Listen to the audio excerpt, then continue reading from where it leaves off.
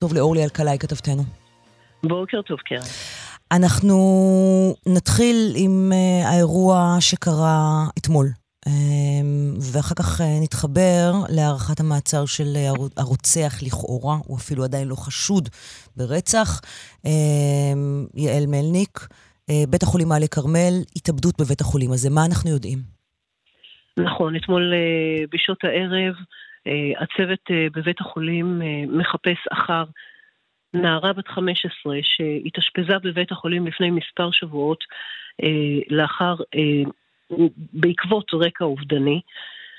הם מחפשים אותה והם מוצאים אותה באחד החדרים ללא רוח חיים, שמה קץ לחייה, נחסוך את אופי ההתאבדות.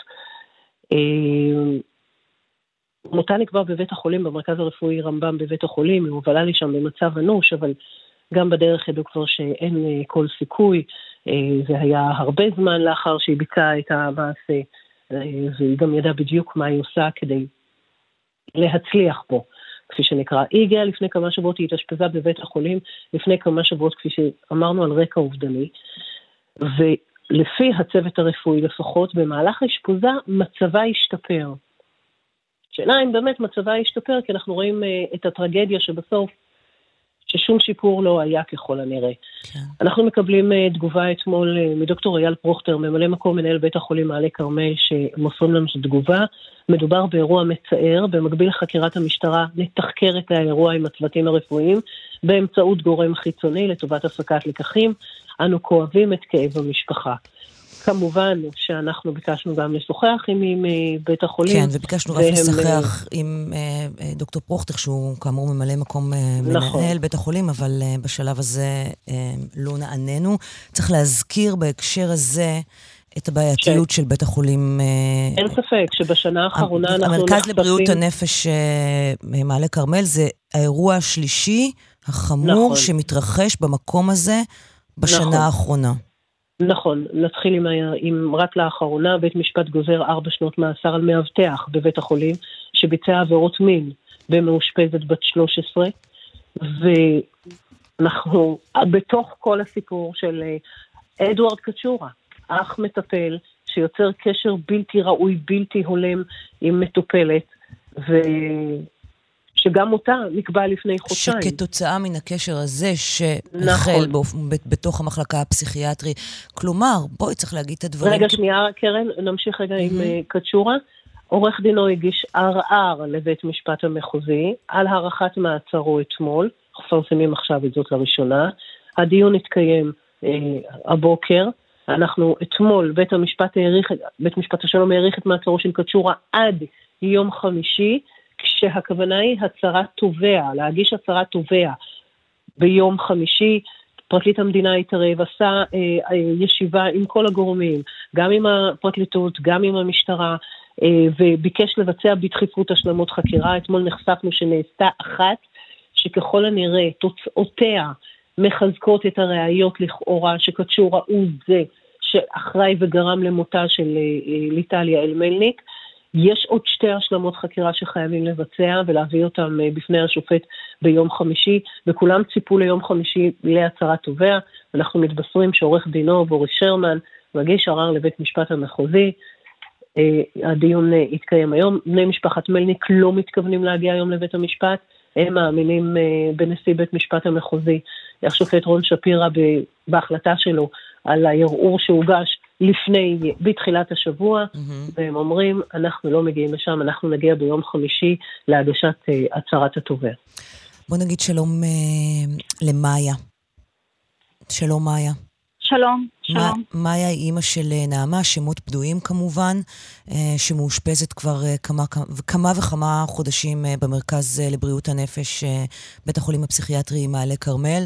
היא גם כן נערה, כלומר באותה מחלקה, במחלקת נוער, שבה הייתה גם יעל ליטל מלניק, וגם אותה נערה ששמה קץ לחייה הלילה. קודם כל, אתם שומעים משהו במהלך הלילה? אתם מבינים שמשהו קרה? קודם כל, אתמול, כל הערב אני ניסיתי להתקשר לטלפון הציבורי. בשעות הערב ההורים יכולים לדבר עם הילדים המאושפזים במחלקה. אין שיחות יוצאות, רק שיחות שאנחנו יכולים להתקשר מבחוץ. כלומר, בשוטף הילדים לא יכולים להתקשר אליכם.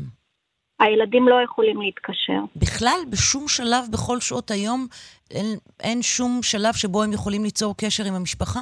או עם מישהו אחר שהם רוצים לדבר איתו? אני מניחה שבמקרים חריגים הם יכולים לבקש מהאחיות, מתחנת אחיות להוציא שיחה. בדרך כלל יש שעות מוגדרות, אחרי 4 בצהריים עד 9:30-10, ומאוד מאוד קשה להציג אותם, רוב הזמן הטלפון תפוס, כי כולם רוצים לדבר עם המשפחות שלהם. אתמול בין 8 ל-10, תיאמתי עם הבת שלי מראש שאני ארים אליה טלפון ב8 כדי לאחל לה לילה טוב. ניסיתי במשך 1.5 שעות להתקשר, וכנראה שהטלפון היה סגור. לא ידעתי שקרה משהו נורא.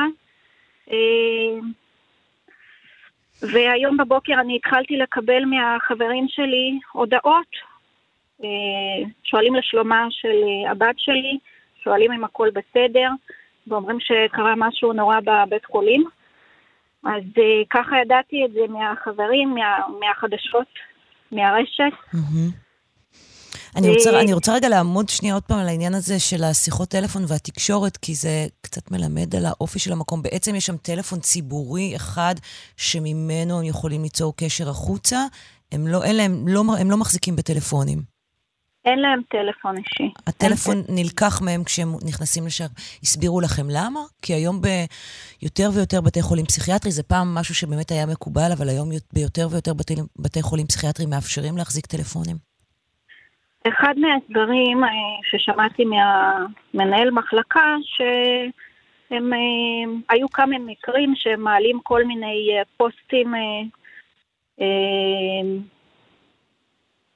פוסטים אובדניים, כל מיני דברים שהם לא רוצים שיהיו ברשת, ואין להם דרך לאכוף את זה.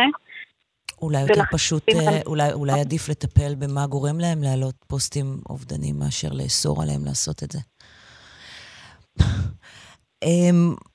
הבת שלך מאושפזת שם כבר זמן ממושך, נכון? הבת שלי מחודש מרץ, זה אשפוז שלישי שלה, עם הפסקות מאוד קצרות. היא רוב הזמן נמצאת באשפוז, בגלל המצוקה הנפשית שלה, בגלל ניסיונות אובדניים. אנחנו חווינו אירוע טרגי במשפחה, לפני 2.5 בעלי שם כיף לחייו. אז לצערי ממשיכה לחוות את זה שוב ושוב, והניתוק הזה מהמשפחה ומכל החברים, מכל העולם, זה ממש לא תורם. תסבירי את העניין הזה, מה זאת אומרת?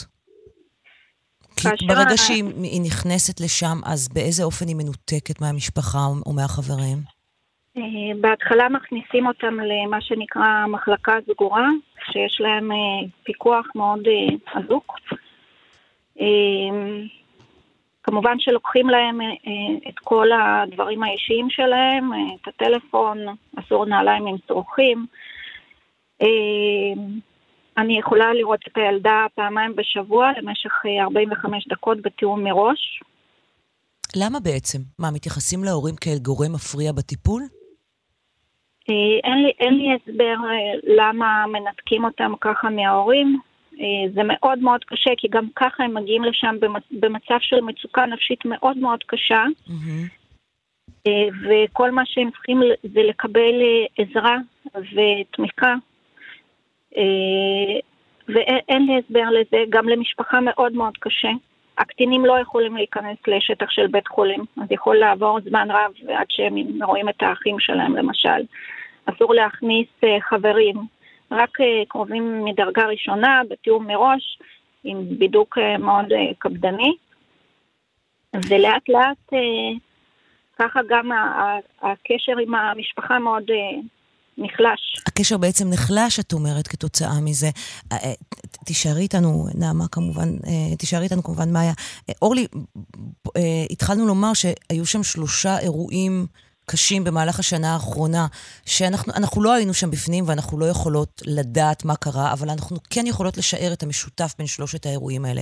אירוע אחד שבו מאבטח יוצר קשר מיני, פוגעני, נצלני, עם מטופלת בת 13. שמבצע עבירות מין, ודאי, עבירות מין. אירוע נוסף שבו אח, כלומר, אדם שעבר שם את הסינון למשרה של אח פסיכיאטרי, יוצר קשר מיני עם מטופלת בת 17, ועכשיו האירוע של ההתאבדות. המשותף בעיניי, שוב, בלי להיות שם, זה סוג של חוסר הסתכלות על מה שקורה.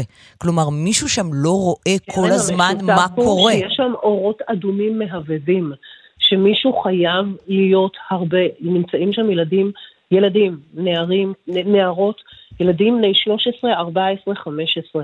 אין ספק שצריך להיות צינון הרבה יותר קפדני של העובדים שנמצאים שם. החל מהמאבטח שעומד בכניסה, ואחת כמה וכמה הצוות הרפואי. וחייב להיות הרבה יותר פיקוח. צריכים להיות שם אנשים שהם משכמם ומעלה בכדי להיות עם בני הנוער עליו שזקוקים לעזרה כל כך, ובכדי לסייע להם.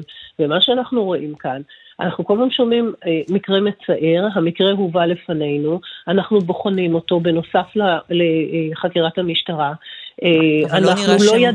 אנחנו לא ידענו על הקשר, ושמענו על עדויות של נערות שהיו מאושפזות עם ליטלי אלמלניק, שאדוארד קצ'ורה, שמענו את העדויות, זה לא משהו שאף אחד לא ידע, ידעו, כנראה מי שהיה צריך לדעת לא ידע. או שידע והתעלם. אני רוצה בהקשר הזה לשאול אותך מה היה, כשקרה האירוע עם ליטלי אלמלניק, איך זה השפיע גם על הבת שלך, גם על החברות והחברים שלה במחלקה, עליכם? זה שינה משהו במחלקה? זה עשה משהו? קודם כל, אני רוצה להגיד לך שהילדים עצמם, גם שהם משתחררים מהבית חולים, נמצאים כל הזמן בקשר ביניהם, והם היו גם במצב נפשי מאוד מאוד קשה. יש נערות שהכירו את הילדה, אני לא יודעת איך הצוות טיפל בזה, לא דיברו כל כך על האירוע עצמו עם ההורים, אבל אני מרגישה בית חולים כן עושה מהלכים מצוימים, זימנו אותנו לפגישה עם ההורים, היו שם חברי הנהלה, פניות הציבור, אנשי מחלקה, ושאלו אותנו ההורים מה אנחנו רואים, מה אנחנו חושבים. כולם העלו את העניין הזה של הקשר עם הילדים, כולם העלו את החששות, כי אנחנו נותנים את היקר שלנו מכל, ואנחנו, קשה לנו מאוד לסמוך על מקום שאנחנו לא יודעים בדיוק מה קורה שם במקום הזה. אנחנו רוצים קשר יומיומי עם הצוות, אנחנו רוצים לדעת מה קורה עם הילדים. ואין לכם קשר יומיומי עם הצוות. ואין לנו קשר. אני רוצה רגע לספר על המקרה שהיה לי. אני פניתי לפניות הציבור בעצמי, באשפוז שני שהבת שלי הייתה. באחד מהמפגשים ראיתי שהיא חתכה את עצמה. אני ניסיתי לבדוק מול הצוות למה לא סיפרו לי, אף אחד לא התקן אותי. לא קיבלתי תשובות, פניתי לפניות הציבור של הבית חולים וסיפרתי על המקרה. באותו יום זימן אותי מנהל מחלקה, ואמר לי, מאוד חשוב לי האימון שלך. אם את לא מאמינה במערכת, את מוזמנת עכשיו לקחת את הילדה שלך למקום אחר. זו התשובה שאני... זאת התשובה שהייתה... כן, תקחי אותה למקום אחר, אם את לא שומעת עלינו. זה הגביר לך את האמון בצוות, או הוריד לך אותו? זה לא מעלה את האמון בצוות, זו תשובה שהיא מזעזעת בעיניי. אנחנו מדברים פה על בית חולים ממשלתי. הם צריכים קודם כל להודות במחדלים שלהם, להודות בטעויות שלהם, ולעשות הכל כדי שזה לא יקרה שוב. מאיה, אמא של נעמה שמאושפזת במעלה כרמל, אני מאוד מודה לך שדיברת איתנו הבוקר ושיתפת אותנו, ואני מאחלת לבת החלמה מהירה.